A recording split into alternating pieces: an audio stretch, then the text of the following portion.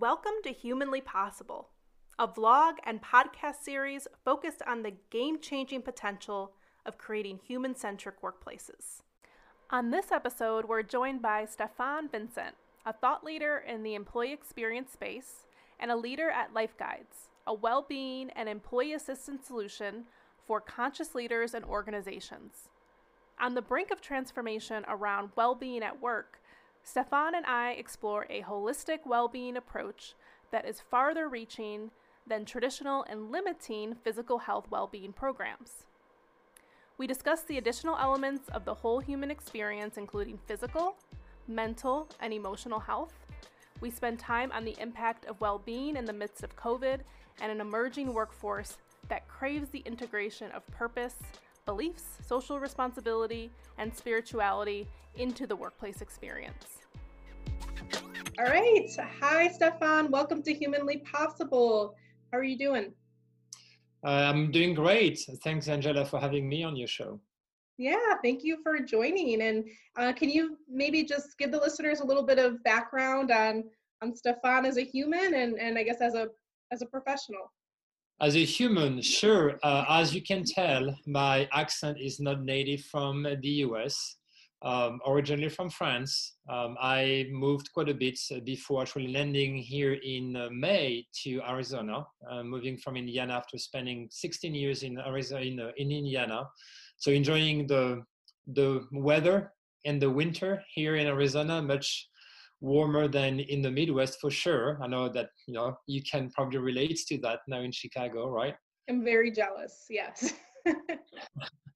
And on the professional level, I wear multiple hats. I work currently for a wonderful company called Life Guides, where I'm part of the leadership team and I oversee our engagement marketing, client success, our guide community. And we really partner with organizations to help their employees navigate through their life challenges by providing emotional well-being supports through their households, whether it's the employee and their family members as well. And I'm also passionate about everything that relates to culture and employee experience. I've been running for quite a few years now a podcast on the employee experience, the EX podcast, and a series of events where you spoke at when you were back in Seattle called the EX Summit.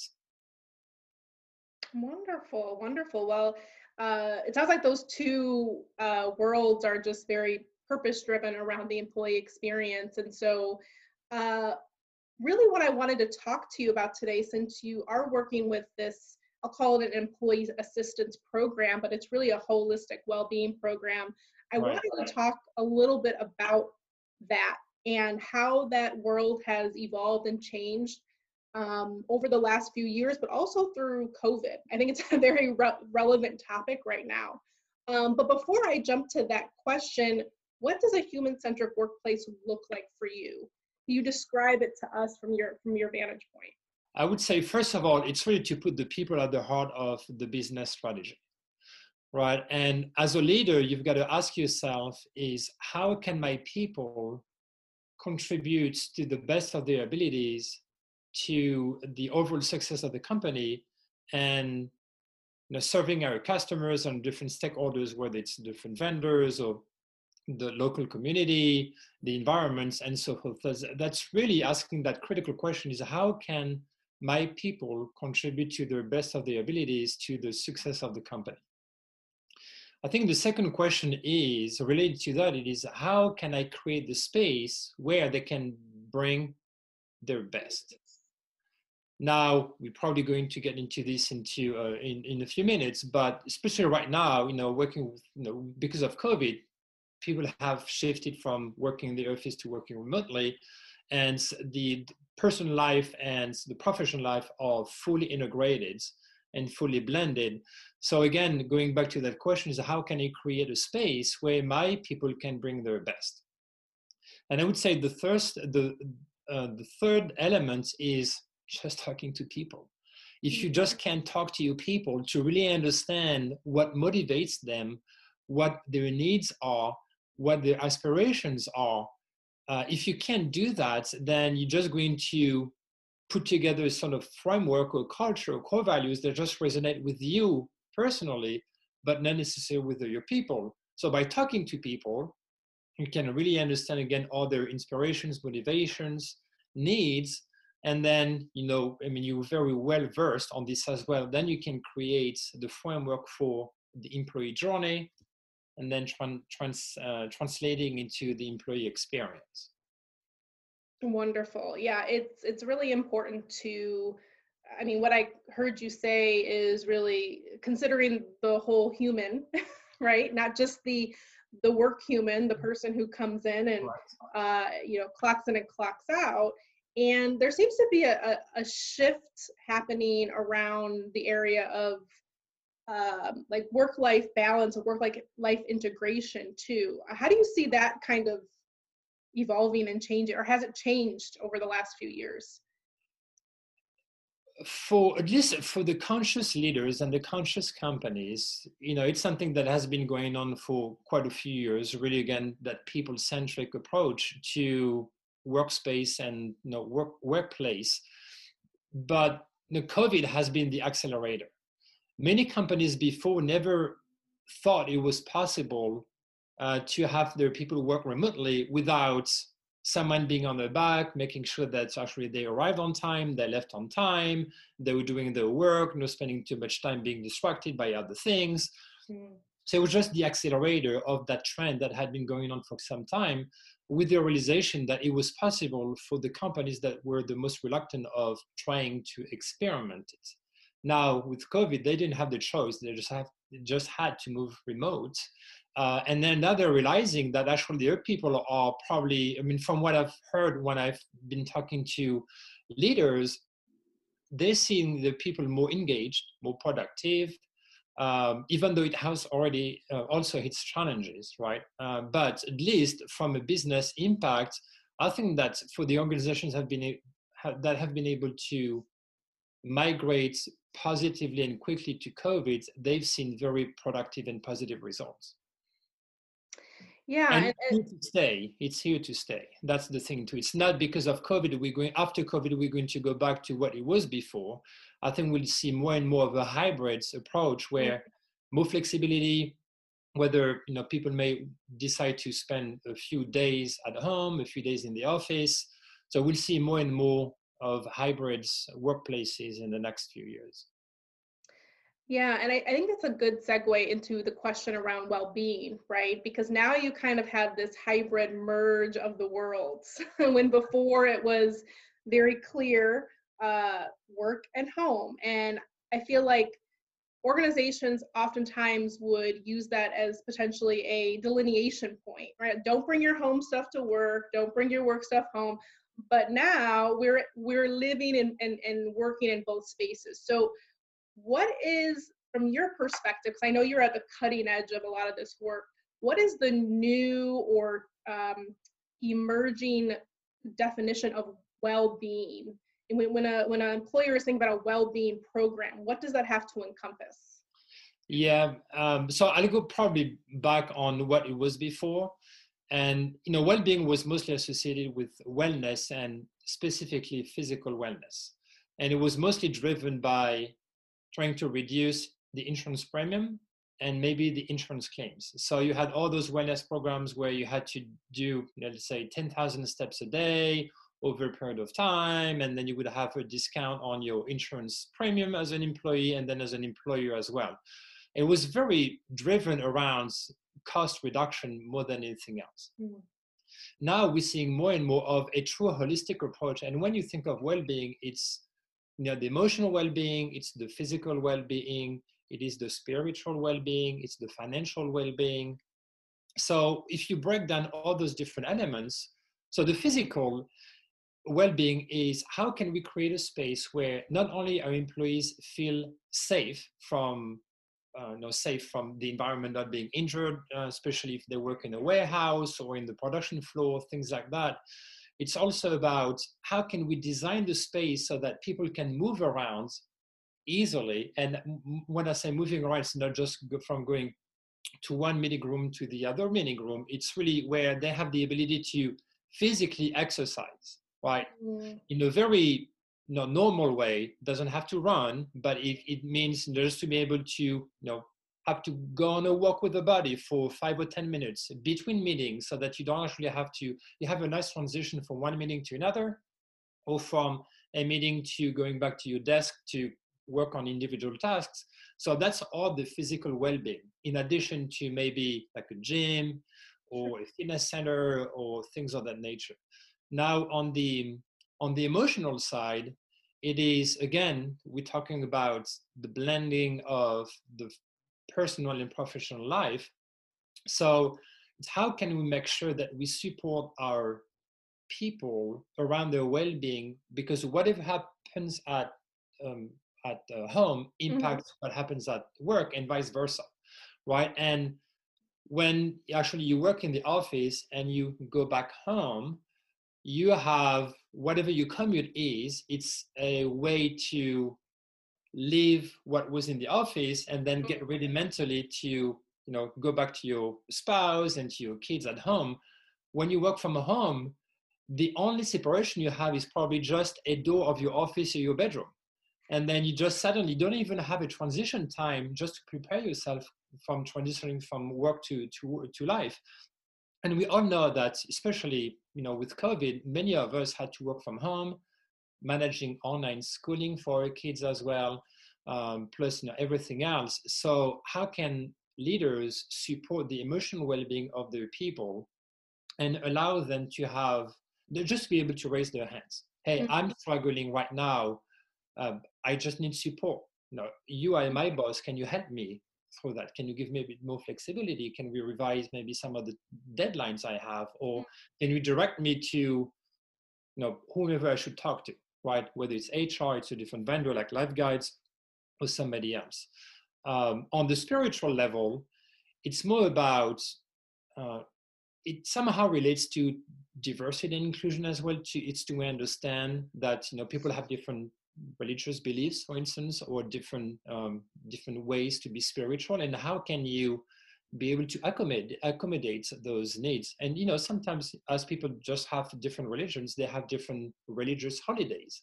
So why should you have to stick with Christianity or Christian holidays when you would have to accommodate like Muslim holidays or Jewish holidays and things of that nature? So it's not so much about having a place of prayer or of worship inside your organization, but it's also how can you accommodate your entire holiday calendar around other religious holidays.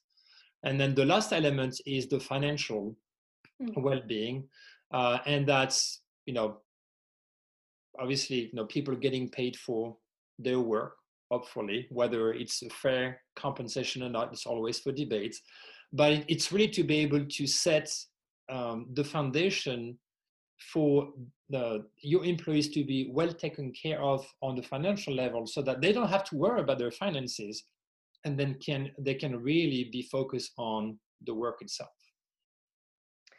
Yeah, that's a really holistic, it's very much more holistic than I think what a lot of us are used to hearing, right? Which is, to your point, the wellness program, which is just focused on like health metrics or biometrics, or yes, the collective walking program that you mentioned. this is hitting on things that I don't know if a lot of leaders necessarily have the I guess the tools or the radar or the discretion to be able to be able to make some decisions around it. So how have you, I guess, what are some things that you have seen help leaders equip them to be able to react or proactively act on wellness in the workplace? And then, just because tying this to business, right, is really important. I heard some hints of your conversation. You talked about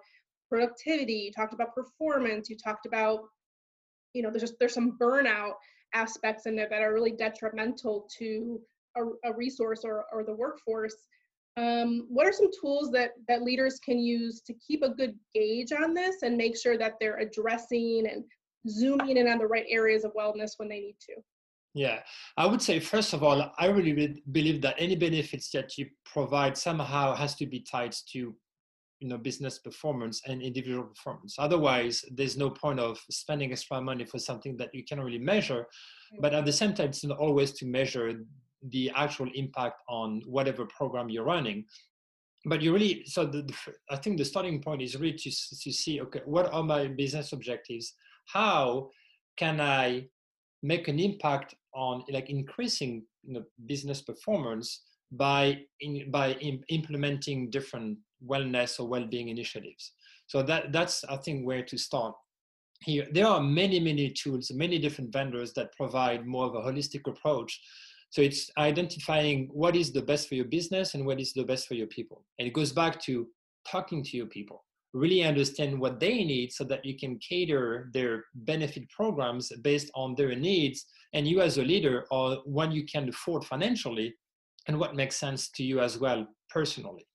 And I think that more and more conscious leaders really are adopting this attitude and this mindset right now. So going back to your question about what can they do? It's when you look at the core values that you have, what really is meaningful to you as the leader and as the people and for the people, and it just what makes sense for the people in terms of programs. If you are in an industry where, let's say, you take healthcare or hospital groups, right? So health is very important, right? So how can you make sure that the health of your people is well taken care of, probably even beyond just regular health insurance or health coverage for any other industry, because they're in the front line and dealing with people with different diseases, and especially right now with COVID. And also had a huge emotional impact, right? Because they're putting their lives at risk as employees to help the patients.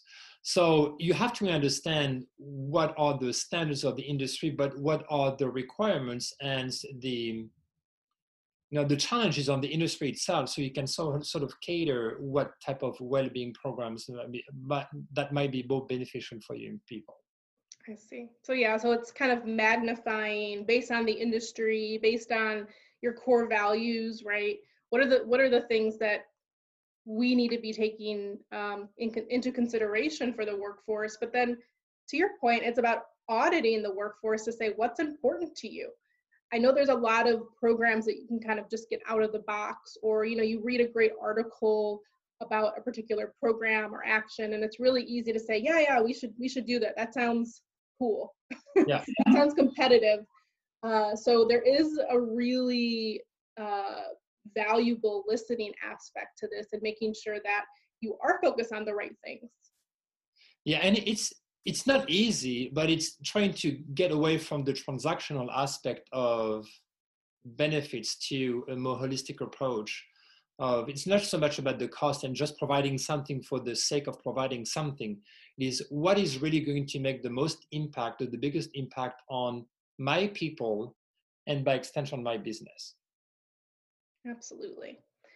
So I wanted to kind of zoom in a little bit on this topic of burnout, and I guess this is probably more so on the emotional side. But what I've discovered is burnout actually spans a lot of the dimensions you mentioned: financial, emotional, mental health, even spiritual a little bit. And so what does burnout mean? I guess let's start there. And then what are the impacts to business?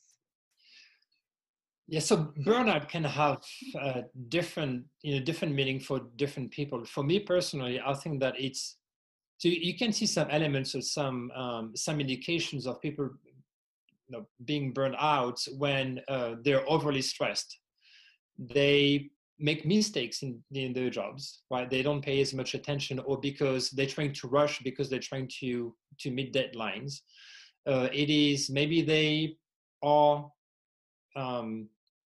physically present but mentally absent. They're not really there completely. They're not fully engaged.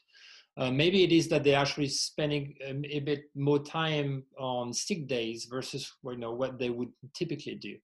Or they can be angry at work. They can be angry at other coworkers. They could be angry at their managers, or just have a more of a negative attitude versus what the typical attitude is. So those are some symptoms of the burnout, I would say. Okay. And it sounds like, there's like there's a qualitative piece and a quantitative piece to this. Number of days off, there are things that you can kind of track to see if burnout, at least to ask the question, right, as a leader, to listen and ask the question, hey, you've been taking a lot of days off, is there something I can help with? How else can we accommodate whatever is going on? And there's qualitative indicators like you mentioned, irritability, not being able to function at the productivity level that they usually do. And so how, kind of getting to the employee aspect of this, how can employees, the employer has a huge role in preventing burnout, but how can employees prevent burnout or set themselves up to not reach that point in the workplace? Like as a leader, as an employer, you have to create a safe space where, again, it's okay for people to say, hey, you know what, I'm just overwhelmed right now. I need a break. Can I take an hour or a couple of hours just to go out and refresh my mind? Or, I just need to take a break for like a day or a couple of days. So I really have that safe space where you can have candid conversations between an employee and the supervisor or the manager, and just say, we just need to revise a little bit my workload or my deadlines because I know that I'm struggling right now. So just have that very safe space. There are ways that you can measure, like even on a weekly basis, you can just do pulse surveys. And so, from week to week, you can actually see not only your team at the team level, but at the company level, how people are feeling from week to week. And then over time, you can look at the data and you can really see some of the markers or indicators that may trigger a higher burnout rate versus a lower one. So talk to your people, create a safe place to have conversations, do the pulse surveys, whatever cadence you want to do. And something that I do, even myself personally, it's every day at the very beginning of the day. Right now, I Slack my team because we're all remote. And the very first question I ask them is, how are you feeling today? I don't even get to asking them a question, say, oh, where are we on this project, before they answer the question. And the reason why I said, I ask, how are you feeling today, not just how are you doing today? Because usually when you say, how are you doing today? People say, just okay, or how are you doing, right? But how are you feeling today? It brings a more personal response if the recipient wants to be more personal into the answer. But at least you create, again, that safe space where people can really share what they're going through, right? And by doing this at the beginning of the day, at least you start on a positive note, and if your people are struggling, you can at least spend a few minutes trying to create a way for them to feel better for the rest of the day, right? So that's personally what I try to do, in addition to, again, create the safe space and the surveys. Yeah, and to your point, the two kind of go hand in hand. You can't ask how you're feeling, but create an unsafe space, because then you're not going to get vulnerable answers, right? You're gonna get the, yeah, I'm okay, or I'm doing okay. It's once you create that safe space as a leader that you open the door for conversations like, I'm struggling, or there's something going on at home, or I'm energized. Even those positive emotions sometimes don't even come out when you don't create that safe space. If you have the safe space, and just to be able to say, to be just candid and honest, it is, today I'm struggling. And I think there's been a realization that it's okay now to say, I'm struggling. It's no longer a sign of weakness. In the past it was, right? But now it's just say, it's okay. Even as a leader, it's okay to screw up. It's okay to be vulnerable. And as a result, it's okay for the employees to be able to express those same feelings. Yeah, and that gets into psychological safety, right? Which is, I did another episode on psychological safety, and it really is a skill set and a muscle for leaders to build the skill around creating psychological safety. So what are some things that you feel like leaders can do more of? I know we talked about some of the programmatic pieces, but what are some things that your average leader listening can do to create that safe space and thus help the well-being of their team? Well, a couple of things. I do believe that the pulse surveys really help, depending on which questions you ask, right? If you actually do have questions centered around well-being, emotional, physical, and so forth, you open the conversation for that. If you do act on the feedback that is provided. So the actions are a true indicator of whether or not you do care about how other people feel. You can ask them, but if you don't act on them, or if your behavior doesn't actually follow the intent of asking how people feel, then you send the wrong message. So it's very, very, very important for sure. And just to be able to, as a leader, just to be able to show vulnerability, right? I've heard a few companies that have on Fridays, it's like I messed up Friday, or using the F word, I effed up Friday, right? So where teams get together and they share what they did wrong this week, what they learned from it, and how they can make it better for the following week, right? Or it's even the leaders to say, I've been struggling, over the past few weeks because of this. My mom was sick. She's been dealing with this and this and this. I know that it has had an impact on me being with you and being able to be fully supportive of you in running the business. I realize that. I just want to, share that with you so that you know that it's okay to have all those stressors and distractions, in your life, knowing that if you're aware of those and you have support around those, you can still be at home, at work, and be able to work. But as a leader, I want to be able to provide the support to you so that you can deal with those difficult situations while you show up at work. And what do you think the role of the leader is around role modeling wellness behaviors? What is their role in that process? It's critical. It's critical. Even at Lavigates early on, we created our culture deck, right? So we define our core values, but we put together very specific behaviors to do and not to do, because you can have all those great values, you can have all those great expectations, but if you actually don't behave the proper way, your employees are just going to see how you behave positively or negatively, and they're going to follow. And not just for you as a leader, but all the other leaders in your organization, they have to walk the talk. And so behaviors are very, very, very critical in creating that sense of, again, safety, psychological safety in the workplace, that sense of belonging, of engagement. It's all related. If we talk about DEI, for instance, it is, okay, so you can have, oh yeah, we want to have a more diverse workforce.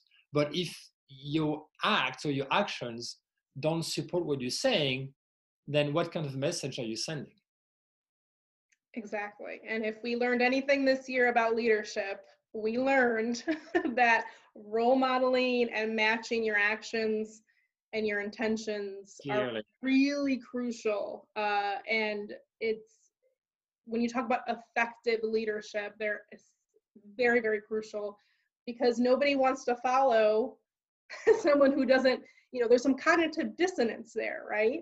When you hear a leader talking about something, maybe it's wellness or health or mental health, and then on the other side of this, they reprimand somebody for taking a day off for mental health, right? So those two things need to match up, and people will follow those types of behaviors. So I always say this, but leaders have this additional layer of scrutiny and that's how it should be, because they get paid the big bucks and they have teams, and it's important that everyone understands that that is a responsibility. If that's part of your cultural fabric, that also needs to be a part of the behaviors of leaders as well. Right. And just the ability as well to, first of all, to know that you're not perfect. You're going to make some mistakes, and be able to receive the feedback from your teams as well.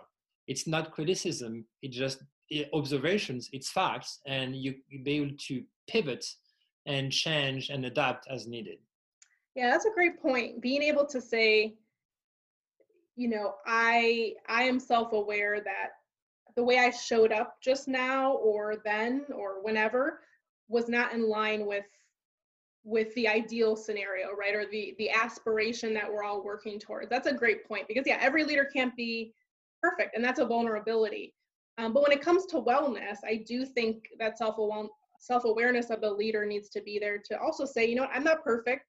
You know, I try to meditate every day, for example, but it's really hard for me to do. So I need your help. Let's work on this together. Exactly. Wonderful. Awesome. And I think this just connects so well into the employee experience. Like you mentioned, you kind of kicked off with your experience there. So is there anything else that you want to mention before we close about wellness, well-being, and the importance of this important element of culture, but also just a human-centric focus for workplaces? Yeah, I would say I really believe that supporting the well-being of your employees is going to be your differentiator in talent attraction and talent retention. There's, you know, for a long time it was job security, and then it was compensations, and you know, all those benefits, and then it was the employee experience as a whole, the culture itself. But truly, more and more, even data shows right now that people will stay with the companies that treated them well during COVID, or they would tend to gravitate when they look for a new opportunity to the companies that actually, you know, supported the employees well during COVID. So well-being, my personal belief is that it would be the main differentiator when it comes to talent acquisition and talent retention in the next probably 5 years or so. Perfect. Well, it was a pleasure as always. I know we could talk forever about this topic. No, so, Stefan, thank you for joining and sharing your insights. You're wonderful. My pleasure. Thank you, Angela, for having me. Thank you.